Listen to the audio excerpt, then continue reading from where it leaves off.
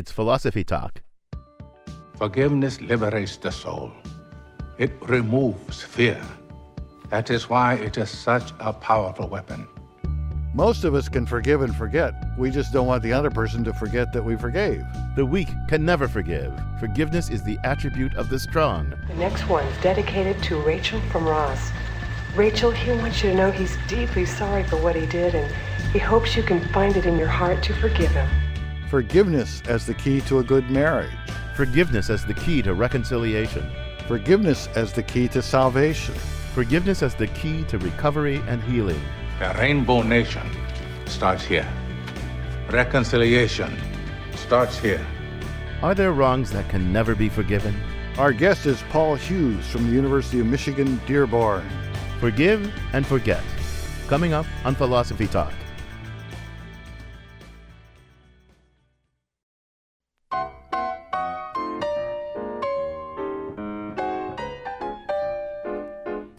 Welcome to Philosophy Talk, the program that questions everything. Accept your intelligence. I'm John Perry. And I'm Ken Taylor. We're coming to you from the studios of KALW San Francisco. We're continuing conversations that began down the road at Stanford University. There at Philosophy Corner is the philosophy department where Ken and I are professors. And our conversation today is about forgiving and forgetting. Never forget, Ken. Never forget. But forgive? That's often a good thing. It's a different thing entirely than forgetting. When somebody wrongs us, negative emotions can eat away at us. They may do more harm than the original transgression.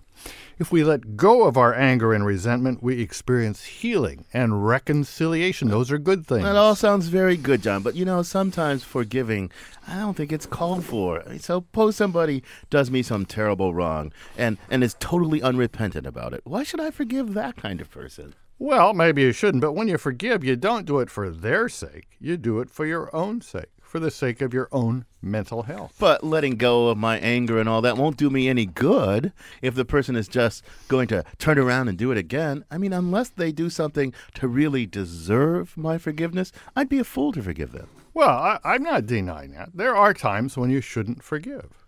Sometimes forgiveness would be so totally self-defeating. And sometimes it wouldn't do anything for your long-term mental health. So you agree with me that forgiveness is sometimes just undeserved? Well, not quite, because I don't think it's really a matter of what someone deserves. It's not a matter of desert. It's a gift. There's nothing a person can do to deserve forgiveness. Forgiveness is a gift by the person that was transgressed. It has to be freely given. You're never morally required to forgive. Never? Really? I'm not quite sure I agree with that. Imagine a person who is fully repentant. They've resolved never to do the wrong thing again. They've done everything possible to make up for their transgression. What more could you ask? Why shouldn't you? Why wouldn't you forgive such a person? Well, maybe you should forgive in that situation. But my point is, to repeat, don't do it for their sake. Do it for your own sake. If they've come that far, your anger's not doing you much good anymore, is it? Yeah, but it's not just a matter of you. I mean, we criticize people for being too unforgiving. I mean, if you can't bring yourself to forgive somebody who's fully and sincerely repentant, I think there's something wrong with you. And doesn't that right there show that forgiveness is sometimes the morally right thing, the morally required thing? Well, I don't think it shows that. Getting to the point of forgiveness can be really hard. If you can't get there on your own, maybe you need some help. You need a therapist. But being unable to forgive isn't a moral failing. You shouldn't blame people who can't forgive. Maybe you should console them or get them some help. But it's not a matter of blame. I'm still not convinced. Look, suppose somebody does something terrible to me. Maybe they betray my deepest confidences, right? And I'm all upset. But, they're repentant and they're trying to make it up to me, set everything right. And all my friends are convinced that he should be forgiven. Maybe they have forgiven him. I'm the last holdout. Well, wait a minute. I just don't get this set up. You're making an assumption that seems unjustified. Well, look, all I'm assuming is that my friends care about me, that they're upset on my behalf, but they've moved on. They've already forgiven the person. They're just trying to get me to come along, too, and do the right thing. Well, now I see what I don't like about this scenario. It doesn't seem to me to make any sense because how can your friends forgive on your behalf? Only you can forgive someone who has wronged you. I don't know about that, John. Suppose somebody does something, murders my brother. He's dead. He's long gone. He's in no position to forgive. But can't I forgive the murderer on behalf of my brother? No. You can forgive the murderer for what he did to you, depriving you of your beloved brother. But I don't see how you can forgive him for what he did to your brother. Only your brother could do that. But what does it think about self-forgiveness, where you've done something wrong to somebody else, okay? You've done something wrong, and they won't forgive you. Now, but you feel a sense of guilt and remorse. It's way out of proportion to the harm you actually caused them. Your guilt and remorse are eating you up. Despite the fact that they won't forgive you, it can be a healthy thing to forgive yourself, to let go and move on. Don't you agree with that? Maybe it's healthy to let go and move on, but I'm not sure it's self-forgiveness. It's not like you can say, oh, I murdered your brother. I know you can't forgive me, but I forgive myself, so everything is fine. The slate is wiped clean. I see your point. That makes, forgiveness is a tricky thing, and there are lots of questions here to sink our teeth into. To start with, exactly what is forgiveness? Can forgiveness ever be morally deserved, or must it always be freely given? When is it wrong to forgive? Are there wrongs that can never be forgiven? And what about self-forgiveness or forgiving someone on behalf of another? Do these ideas even make sense? We're going to start, however, with a story from our roving philosophical reporter, Caitlin Esch. We sent her out to learn more about the emotional journey you sometimes have to travel to reach the point of forgiveness. She files this report. Forgive and forget, we're told. But what is true forgiveness? True forgiveness would be letting go. But I think it's hard for anyone to do that. Forgiveness is a thing you can either do for yourself based on things that have been done to you, or something that you give to somebody else who's done something that makes them feel less.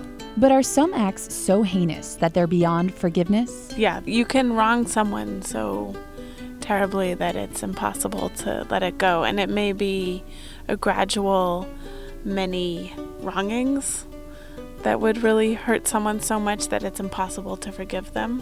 There is such a thing as unbelievable, cruel, evil behavior. Well, it was New Year's morning, and I just kind of puttering around and drinking massive amounts of coffee from the night before. The phone rings, and it's my brother, and I could tell he was really upset. Everett Worthington is a psychology professor at Virginia Commonwealth University.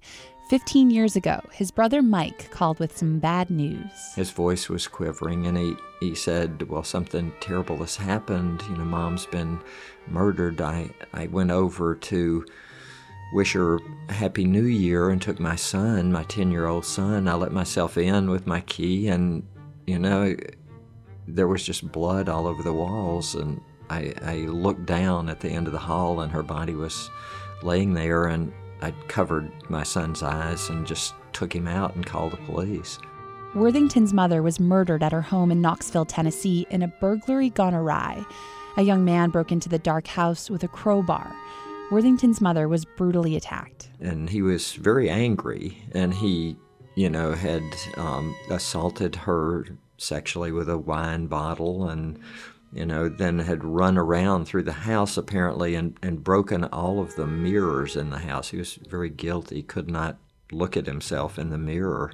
As Worthington learned the gory details of his mother's painful death, he recalls first feeling rage. And I remember getting really angry and just pointing to a baseball bat against the wall and saying, I wish whoever did that were here. I would just beat his brains out. But within a day, Worthington did something incredible. He forgave. He says in fantasizing about killing his mother's killer, he was forced to confront himself. So whose heart is darker? This kid with the impulse control problem? Who's afraid he's going to go to jail? Who's angry that his perfect crime has been messed up? Or this psychologist who studied forgiveness for years and years and years, who's done marriage counseling, who's told other people how to forgive, but who's willing, after a day of thinking about this, to take a baseball bat and hit somebody in the head until he dies. And I thought, well, my heart is darker than his heart. Worthington is a Christian, and having studied forgiveness for almost a decade, he was well positioned to forgive. But that doesn't mean it was easy. Worthington says it takes a lot of empathy, altruism, and commitment. For Worthington, forgiveness is something that happens inside of us. It doesn't mean you can't hold a person accountable for the injury, but you can free yourself from letting the injury sting indefinitely. For Philosophy Talk, I'm Caitlin Esch. Caitlin Esch with a story of murder, mayhem, and forgiveness. I'm John Perry. With me is Ken Taylor. And we're talking about forgiveness. Our guest today is Paul Hughes. He's a professor of philosophy at the University of Michigan Dearborn, and he's author of What is Involved in Forgiving. Paul, welcome to Philosophy Talk. Well, thank you. So, Paul, what first drew you to the topic of forgiveness? Are you a guy that people have to do a lot of forgiving for, or what's the deal? No, it's actually a quite pedestrian experience. I had, early in my career, I had a falling out with a friend, and I was in Boston at the time, but living in Michigan, and I had 800 miles or so to think about whether this was a reparable relationship, and I felt victimized and spent all that time driving thinking about what's involved in forgiving, which, of course, then morphed into this paper called What is Involved in Forgiving. And that's really how it started, and I've been fascinated with the topic since. Many people have written on the topic, many philosophers, and there's a large body of literature out there now, 20 or so years later. Well, you're the man who's written the encyclopedia article on forgiveness, at least the article in the Stanford Encyclopedia, I think. So why don't you give us your working definition of forgiveness? Well, forgiving is, I think, a number of things. In the event of significant wrongs, I believe it's the successful process of overcoming hurt or angry feelings that have been caused by and directed at the person or the group who did you wrong. But since wrongdoing runs a gamut from relatively trivial to catastrophic, forgiveness is also sometimes nothing more than saying the words, "I forgive you," or forget about it. And if forgiveness has a political application, it may refer to efforts to bring closure to the perpetrators and victims of large-scale injustices such as ethnic cleansing or discriminatory legal regimes such as the apartheid of pre-democracy South Africa. Paul, okay, so you're focused. I didn't quite get a definition out of that, but it sounds like you're kind of focused on the overcoming, of the hurt feelings, the wrong feelings, in these different kind of contexts. And it sounds like there are different kind of contexts in which you might forgive. But is forgiving just about, John said in our opening, forgiving is about you. It's kind of a self-directed thing. You let go of these negative emotions kind of for your own benefit. What about the forgivee, the person who is forgiven? Does the definition have to involve anything about your attitude toward that person in particular? Well, I think, if interpersonal forgiveness is the paradigm case that we're talking about here, then if you've been wronged by somebody and you're angry, and typically it's anger that people focus on as the emotion that needs to be transcended or overcome, then it does involve the other person in as much as they've wronged you and you're trying to get past that. But if you're in a relationship that you hope to mend, then it also is aimed at restoring that relationship with the other person. So I think it has benefits for the forgiver as well as the forgivee. When you forgive somebody something, there are different kinds of attitudes you can have. You could excuse what they did. You could condone what they did. Is forgiving like condoning? Is it like excusing? What is the difference between forgiving an offense and condoning or excusing an offense? Well, I think condoning an offense is a way of tolerating it and turning it into something that you don't actually believe is wrong. That's one way of condoning a wrong, or sort of rationalizing that somehow it wasn't really wrong. And I think of condoning as a species of tolerating. I don't think forgiveness does that. Forgiveness is a way of acknowledging a wrong and attempting to move past it. And as I mentioned before, I think when it's a significant wrong, it involves a process of overcoming negative emotions. Not all wrongs are that significant. So sometimes just an action, sending somebody flowers or saying forget about it does all the work that needs to be done. We have this one use that's fairly clear. That's forgiving a debt. If I forgive you a debt to me, an economic debt, then you don't have to pay me back. Is that just a one-off use, or is that kind of get at the core of what's involved in forgiveness? Well, I think that's a good example of forgiveness as an action, waiving a debt. It doesn't necessarily or maybe even typically involve overcoming any negative emotional states whatsoever. You're listening to Philosophy Talk. Today, we're talking about forgiveness with Paul Hughes, author of What is Involved in Forgiving. We're going to dig deeper when we come back. Who can forgive? Can forgiveness ever be deserved? Is forgiveness a gift that has to be freely given? Can we forgive on behalf of another? And what about the idea of forgiving yourself? I do that all the time, but does it really make any sense? Exploring the nature of forgiveness when Philosophy Talk continues.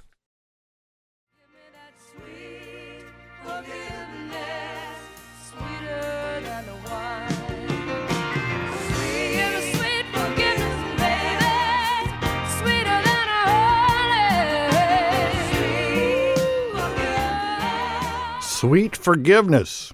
And that's what we're talking about today, forgiveness. I'm John Perry. This is Philosophy Talk, the program that questions everything except your intelligence. I'm Ken Taylor. Our guest is Paul Hughes. He's from the University of Michigan, Dearborn. So, Paul, I want to ask you a bit about the question of moral desert, whether forgiveness can ever be deserved and morally required. John said it couldn't, but I'm not so sure. So I want your intuitions about this. Somebody has done something terribly wrong to me. Okay, but he's fully repentant.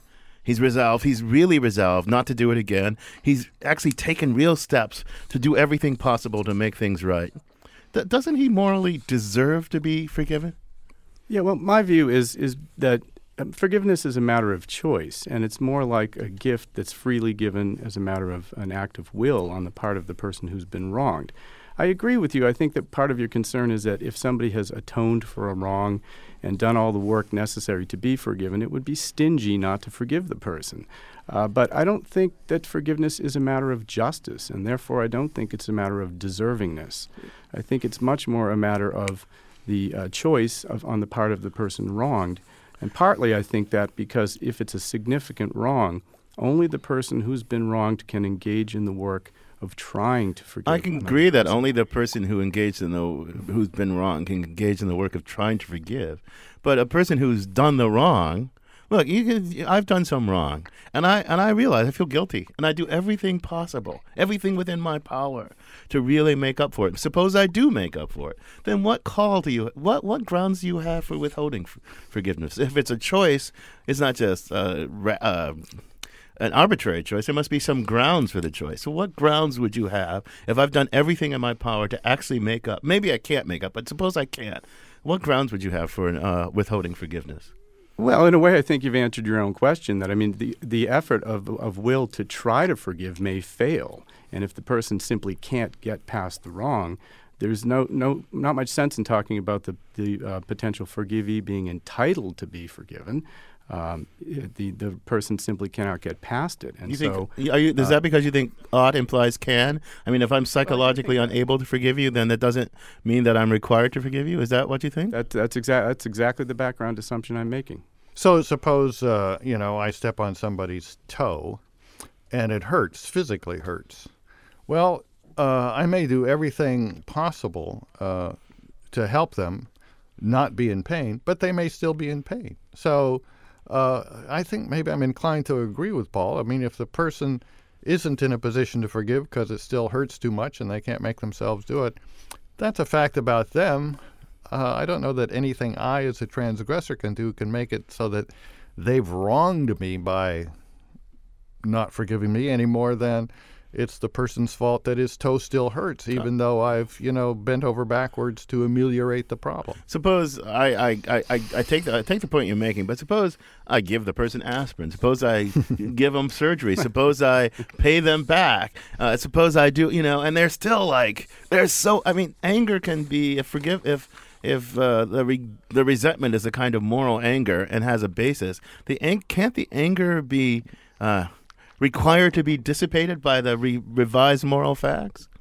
I don't see why you think there's nothing the perpetrator can do to revise the moral landscape in a way that makes the anger no longer appropriate. Let's put it that way. No, the anger is no longer appropriate. Even if you can't get past it, it's still no longer appropriate. Well, I think it can be inappropriate. As I mentioned, I think it's a very stingy thing to do if somebody's wronged you and they've gone through to all of this trouble to either make amends or compensate you for the wrong, and you as it were nurture your anger and you use withholding forgiveness as a kind of weapon against them. I do think that there's some moral blameworthiness there, but I don't think that translates into a desert on the part of the person, of the potential forgiving.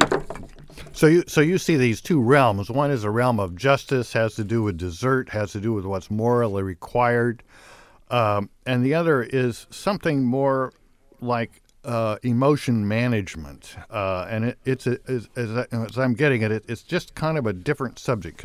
Is that right? And can you tell us a little more about how you think of it? Yeah, I think of forgiveness as being more like, say, charity, which is an optional duty, if you want to talk of it in terms of duties. That if we have a duty to be charitable, it seems we have some discretion over whom to be charitable towards and to what extent, and that's the prerogative of the individual. And I think that gives a kind of latitude to the person who's been wronged or who's thinking about being charitable to decide for him or herself whether to engage in this moral phenomenon towards somebody else. Okay, I take your point. Now, I want to pressure on something else that you said in one of your writings. Maybe this is right. I don't know. My intuition's just boggled a little bit. You say that forgiveness, unlike, say, pardoning, say, is compatible, or condoning. You say that forgiveness is compatible with punishing the wrongdoer still, right? And that seemed to me a little odd. I forgive you, but I'm still going to put you to death. I forgive you, but I'm still going to put you in prison for 10 years. That seems a little odd. And what does your I'm the victim, you say I'm the wrongdoer. You say you forgive me, but you still hold me to account in the ways that you would hold me to account absence of forgiveness. I don't know what your forgiveness consists in for me. Then. Yeah, I think maybe a better example of that would be a parent forgiving a child for some wrongdoing and yet punishing the child so the child learns a lesson. I don't know how easily that translates to, say, criminal punishment and those sorts of contexts, but certainly within the realm of domestic relations, that I think the consistency of punishing and forgiving can be easily seen in that kind of an example. But in the kind of examples I said, you don't think it can be so easily seen. So well, it's kind of complicated? Is that what you're telling me? Well, it is a bit more complicated, but I do think that they're consistent. We punish people, at least in theory, by sending them to prison for committing crimes. And, of course, it's a complicated theory of rehabilitation, retributive punishment, what we're doing when we put people behind bars. But there's at least some thought that this is perfectly consistent with forgiving them. At least on the victims might forgive them. It's an entirely different thing, I think, when the state pardons people. I don't think of that as an instance of forgiveness at all. I think I get part of what I think is going on with your view. I think. Tell me if I've got this right or wrong. I think you're really focused on the emotional letting go, right? The letting go of the moral anger, as you put it in some of your writings, right? You can let go of the moral anger, but still want to hold them to account in some ways. Other people, and I think my intuitions go with them, think that forgiving isn't just letting go of the emotional state. It's re-altering the moral landscape between you and that person so that you invite reconciliation, repair relationships, and that doesn't quite seem quite compatible with, so easily compatible with punishment.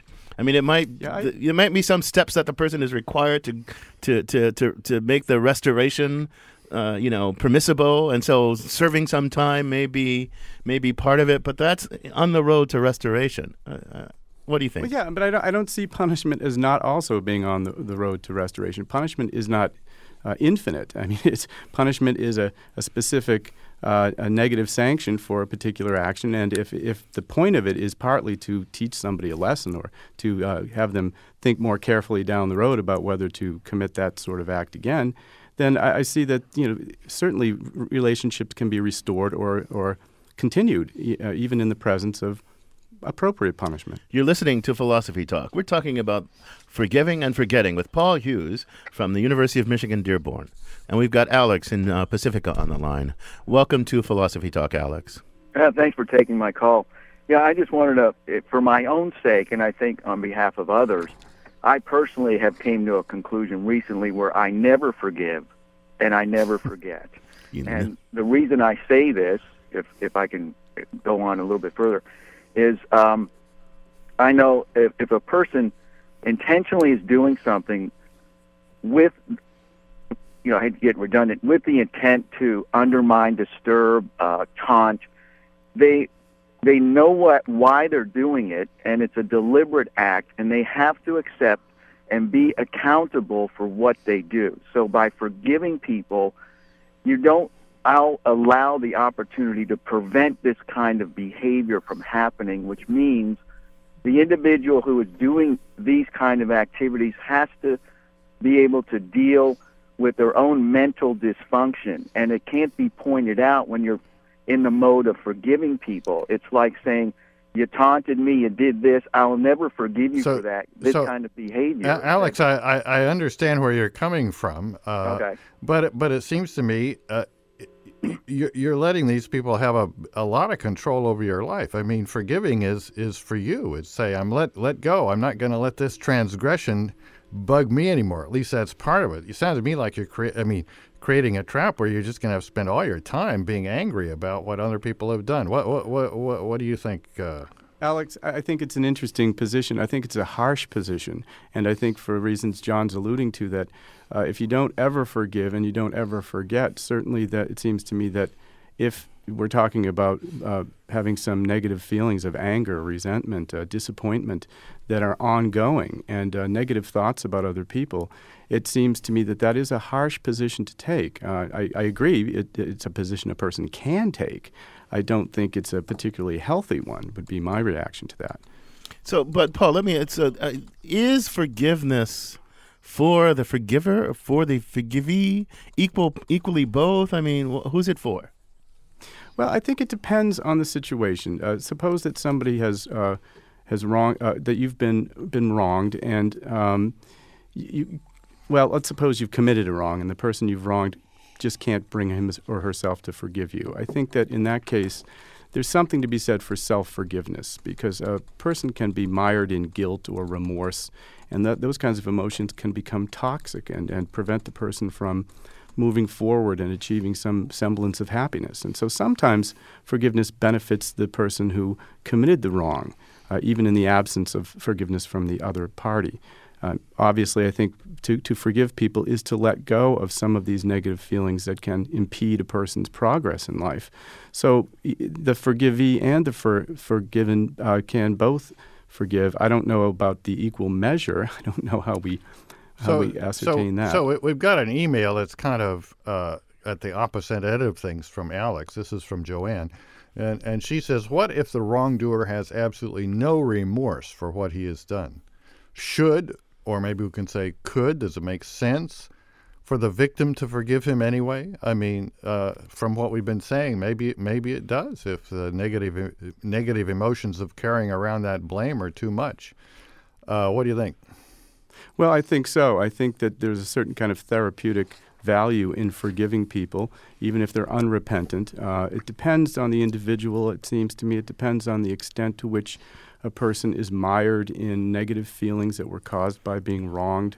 I think these are individual things that people... Paul, this is where I think your definition is too narrow. He kind of misses the target. I think it can be healthy to let go of anger in all kinds of circumstances, but not, let's call it, deep moral indignation, which doesn't have... And it seems to me that an unrepentant person should not be forgiven. They should be held fully to account, right? They should pay the price. They should be moral exiles. And it seems to me forgiveness, real forgiveness, is not just letting go of moral anger. It's offering a moral exile an entry back into the moral community. So it's much more dynamic. It's not about me and my anger. It can have, offering a moral exile an entry back into the moral community can have therapeutic effects. But I think you're focused on just the emotional part and not the sort of moral dynamic parts. And so I think you missed your target. What do you think of that challenge to you? Well, I wonder, I of course don't think I've missed the target, but I think what you're talking about here is a slightly different view that says that forgiveness must be tendered for morally appropriate reasons. And if it isn't, then it's either just bad forgiveness or it's not forgiveness at all. Now, I resist the analysis that suggests that forgiveness must be based on morally appropriate reasons, such as that somebody has apologized or the wrongdoer has atoned. I think that then makes forgiveness a virtue by definitional fiat, and I just don't think that it is. Well, lots of times, I guess this is on your side of this issue, lots of times we forgive people not because they do anything, but because we come to understand what caused them to do what they did. Of course, people in the free will determinism controversy sometimes pushes to the point where if we think everything is determined by past events, we forgive everything, forgive everybody everything. But leaving that aside, there is this idea, I think Spinoza said, to understand is to forgive, or somebody said that, somebody famous.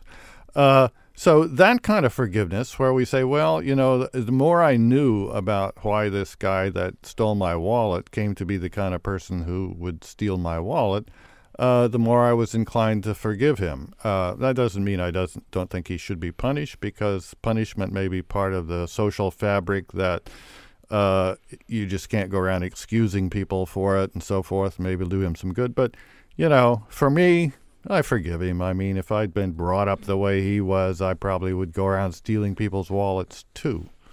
What do you think of that, Paul? Briefly. Well, I think that's a very interesting case, and I think that the way I would unpack that is that the greater the understanding you have of another person's motives and their circumstances, the easier it is to possibly mitigate the wrongdoing in your own mind, to see that not necessarily they were compelled to do it, but there were factors that perhaps you didn't see at first blush that either do some amount of excusing or at least make the wrong seem somewhat less serious. And, of course, it can work the other way around, too. I mean, you may have your default assumption made that a person had some reason for doing what they did, and if you knew it, you might understand them better, and then you find out, no, they actually don't. They're just an SOB that did it for no good reason at all. See, that sounds a little bit different from forgiving to me. That sounds like re-seeing the moral significance of what they did. What you thought was an intentional, brutal one act was something else, and so it's not really appropriate to see it in the same way that you did when you were full of moral rage or something like that. That doesn't quite sound like forgiving to me.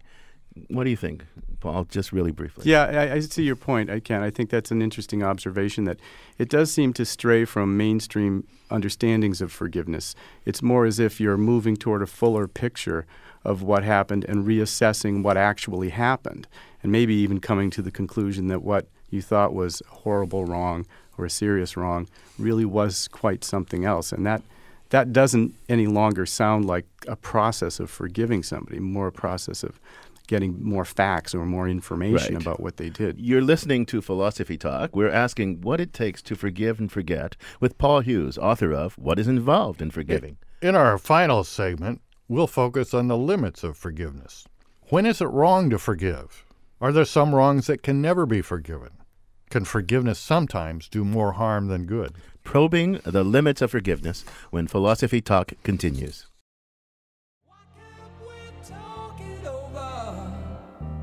It seems to me that sorry seems to be the hardest word. Why is it that sorry seems to be such a hard word? We're a couple of Stanford professors, and we're not sorry about that. Today we're looking at forgiveness. I'm John Perry. This is Philosophy Talk, the program that questions everything except your intelligence. And I'm Ken Taylor. Our guest is Paul Hughes from the University of Michigan at Dearborn. Are there any acts that are simply unforgivable? Acts that no matter how sorry the wrongdoer might be, no matter how much better it might be to make the victim feel, just shouldn't be forgiven? So what do you think about those questions, Paul? Are there unforgivable acts? Well, I think that depends on the strength of the individual who's been wronged. As I've said before, I think that this it's a matter of an act of will, whether somebody can try to forgive. I think that I'm reminded here of a quote from, I believe, Desmond Tutu, that forgiveness is not for sissies, that it takes a lot of work, and that it takes even some courage, that varies across individuals. I think that in principle, there's nothing that that isn't forgivable. But, of course, people have their own individual limitations. So let's get some more callers on the line. We have Dorothy from from San Francisco. Welcome to Philosophy Talk, Dorothy. Thank you. This ties in with, I guess, what you're about to talk about, and I find that the word forgiveness is not really clear. The implication is that if one says, I forgive you, it means that the wrong doesn't matter, and that one is expected to proceed as though the wrong never occurred. And, I think of like major betrayals or, child molesting or something like that. Well, it occurred and it matters. And I think that needs to be addressed. And what would forgiveness, or maybe another word would be better for that kind of a circumstance? Well, right. Dorothy, they're asking a question, child molesters. Mm-hmm.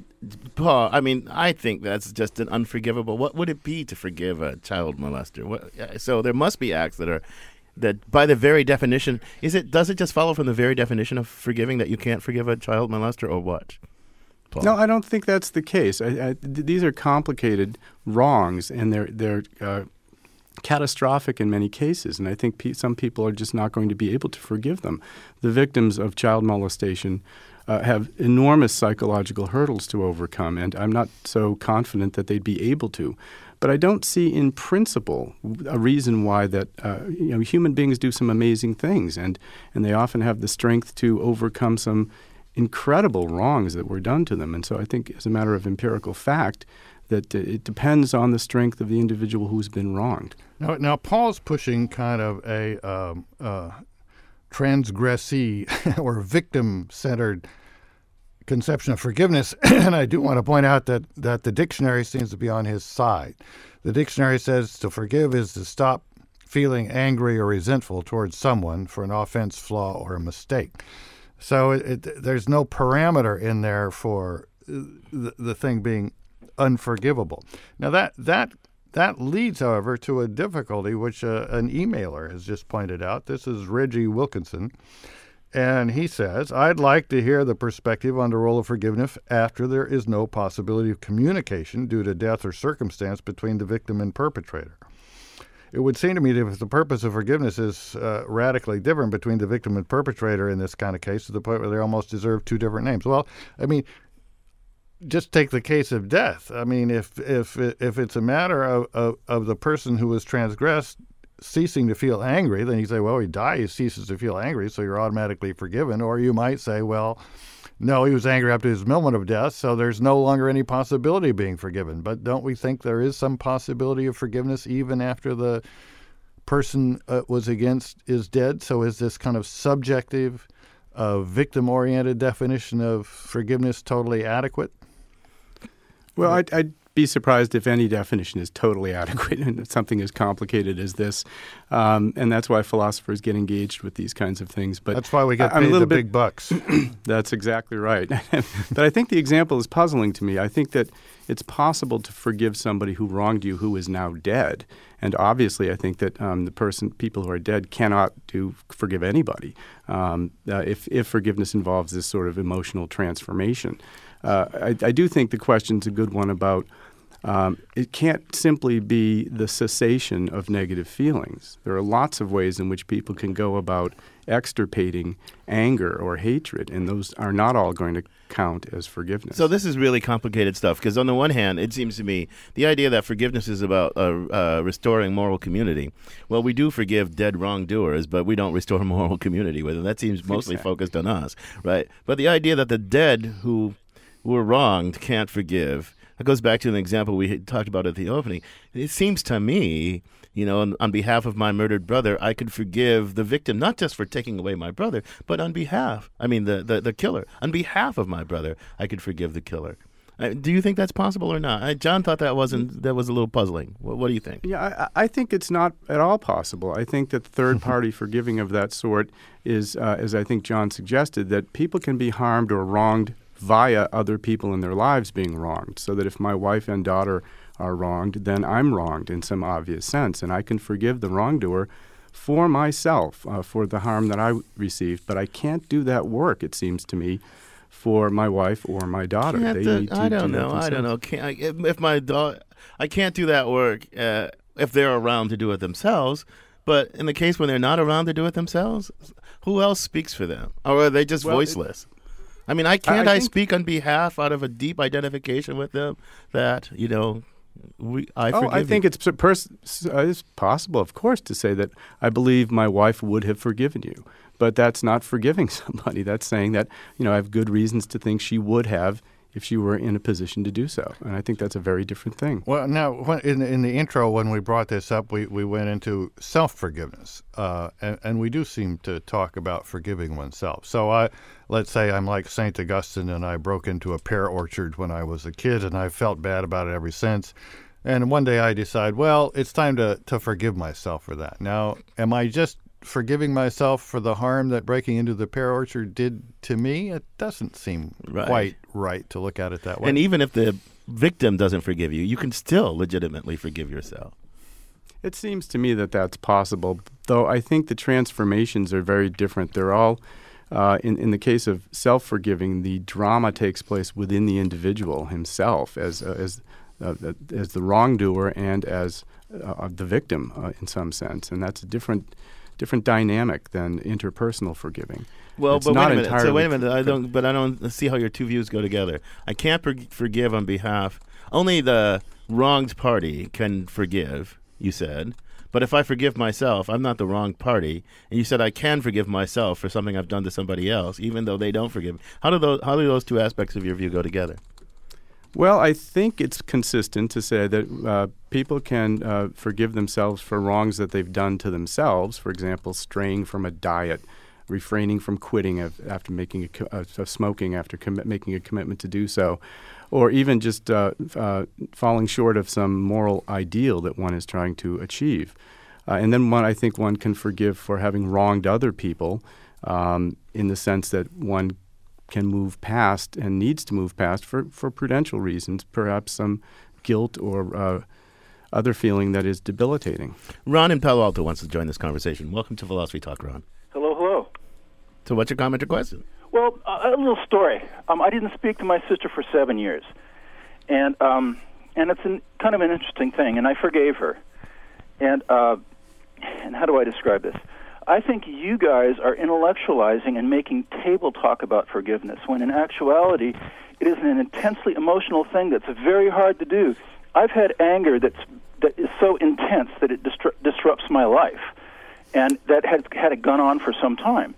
Now, what I'm trying to say is the forgiveness in large part, is for you, because that anger that is just eating you up inside is wrecking your life, so you have to forgive, not for the other individual, but for yourself. Ron, I understand your point, and you're making a deep point, and I actually want to amend something I said. Look, Paul, I really do believe you've missed something. I do think forgiveness can be morally required in a sense, well, at least deserved, but here's another thing. Even though it's deserved, and often you can demand the things you deserve, you can't demand forgiveness, right? So it can be deserved, but it's not demandable. And Ron's put his finger on why it can't be demanded, because it's always going to take often going to take some intense psychological journey, some very personal, very intense psychological journey.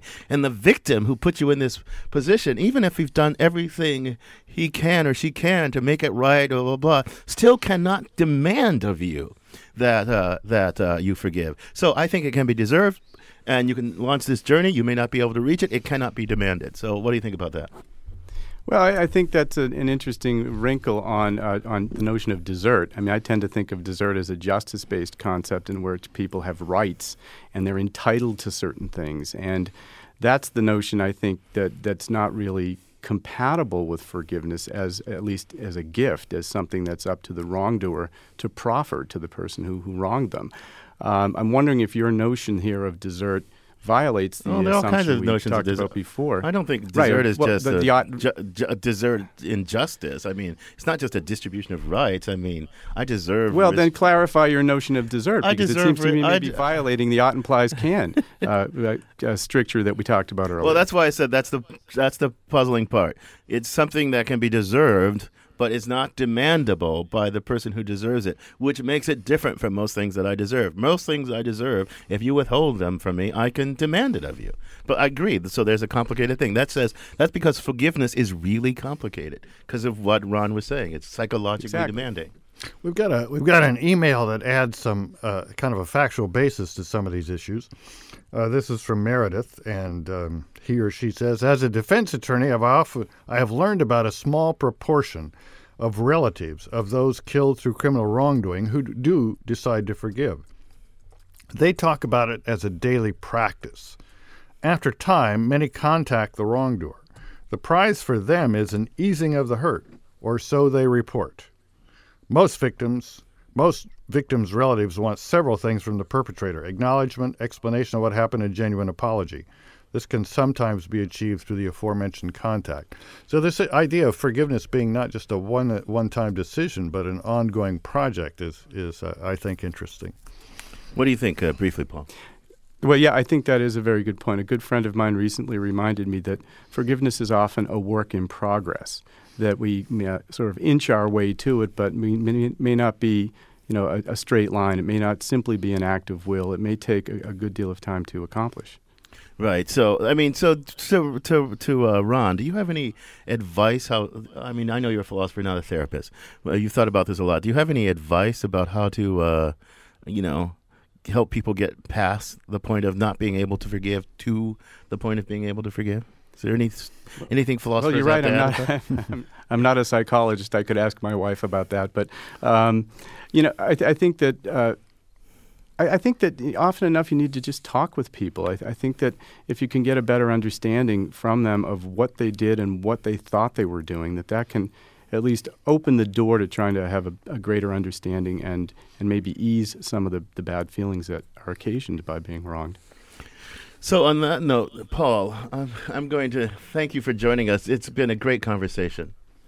Well, you're welcome. It's been fun. Our guest has been Paul Hughes. He's a professor of philosophy at the University of Michigan, Dearborn. He's author of What is Involved in Forgiving. So, John, you have one quick final thought? Quick final thought there? Yeah, if you're going to wrong someone, pick someone who doesn't hold a grudge so that there's a possibility that they'll forgive you. That's a practical lesson I've learned from the conversation. Yeah, pick somebody who doesn't hold a grudge. I still believe, we've just scratched the surface here. I still believe there are unforgivable things, and I do think Paul sort of missed the bucket. There's more. It's more morally complicated. But, this is a rich topic, and our conversation will continue on our blog, the blog.philosophytalk.org, where our motto is, as always, cogito ergo blogo. I think, therefore I blog. And you know what? You can follow us on Twitter, and you can find out more by visiting our very active, ever-growing Facebook page as well. Now, Ken, if I'm right, you've already started us off on the blog, with the blog on this You're wrong. Topic. You'll have to forgive me, but I will start it off very soon. I'm sorry, I can't forgive you. That's part of the deal. Anyway, you can also sign up to get the free weekly podcast of Philosophy Talk at our website, philosophytalk.org. Now it's about time to forgive but not forget Ian Scholes. He's the 60-second philosopher, and he is now going to transgress the speed limit of thought.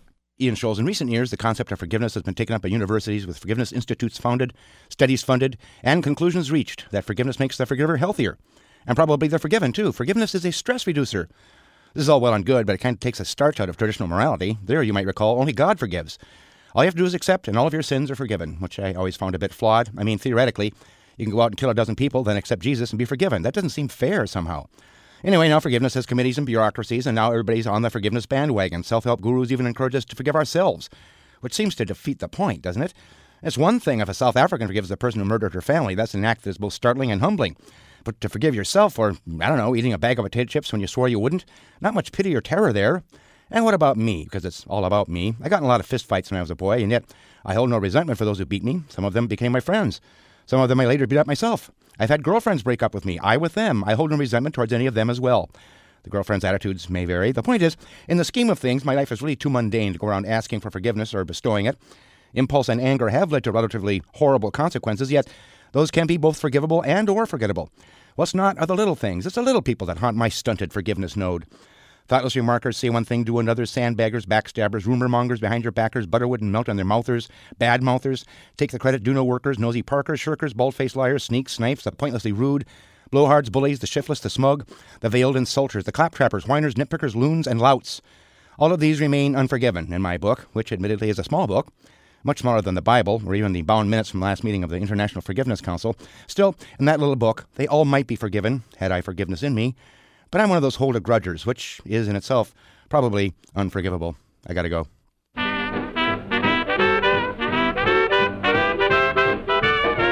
The Wisdom of the Ages, in a nutshell, from Ian Scholes, the 60-second philosopher. Philosophy Talk is a presentation of Ben Manila Productions and the trustees of Leland Stanford Junior University, copyright 2011. Our executive producer is David Demarest. Our production coordinator is Devin Strolovich. Laura McGuire is our director of research. Thanks also to Chris Hoff, Merle Kessler, Dave Millar, Corey Goldman, and Mark Stone. Support for Philosophy Talk comes from the Templeton Foundation and from various groups at Stanford University and from the Friends of Philosophy Talk and the members of KALW San Francisco, where our program originates. The views expressed or misexpressed on this program do not necessarily represent the opinions of Stanford University or of our other funders. Not even when they're true and reasonable. The conversation continues on our website, philosophytalk.org. I'm John Perry. And I'm Ken Taylor. Thank you for listening. And thank you for thinking.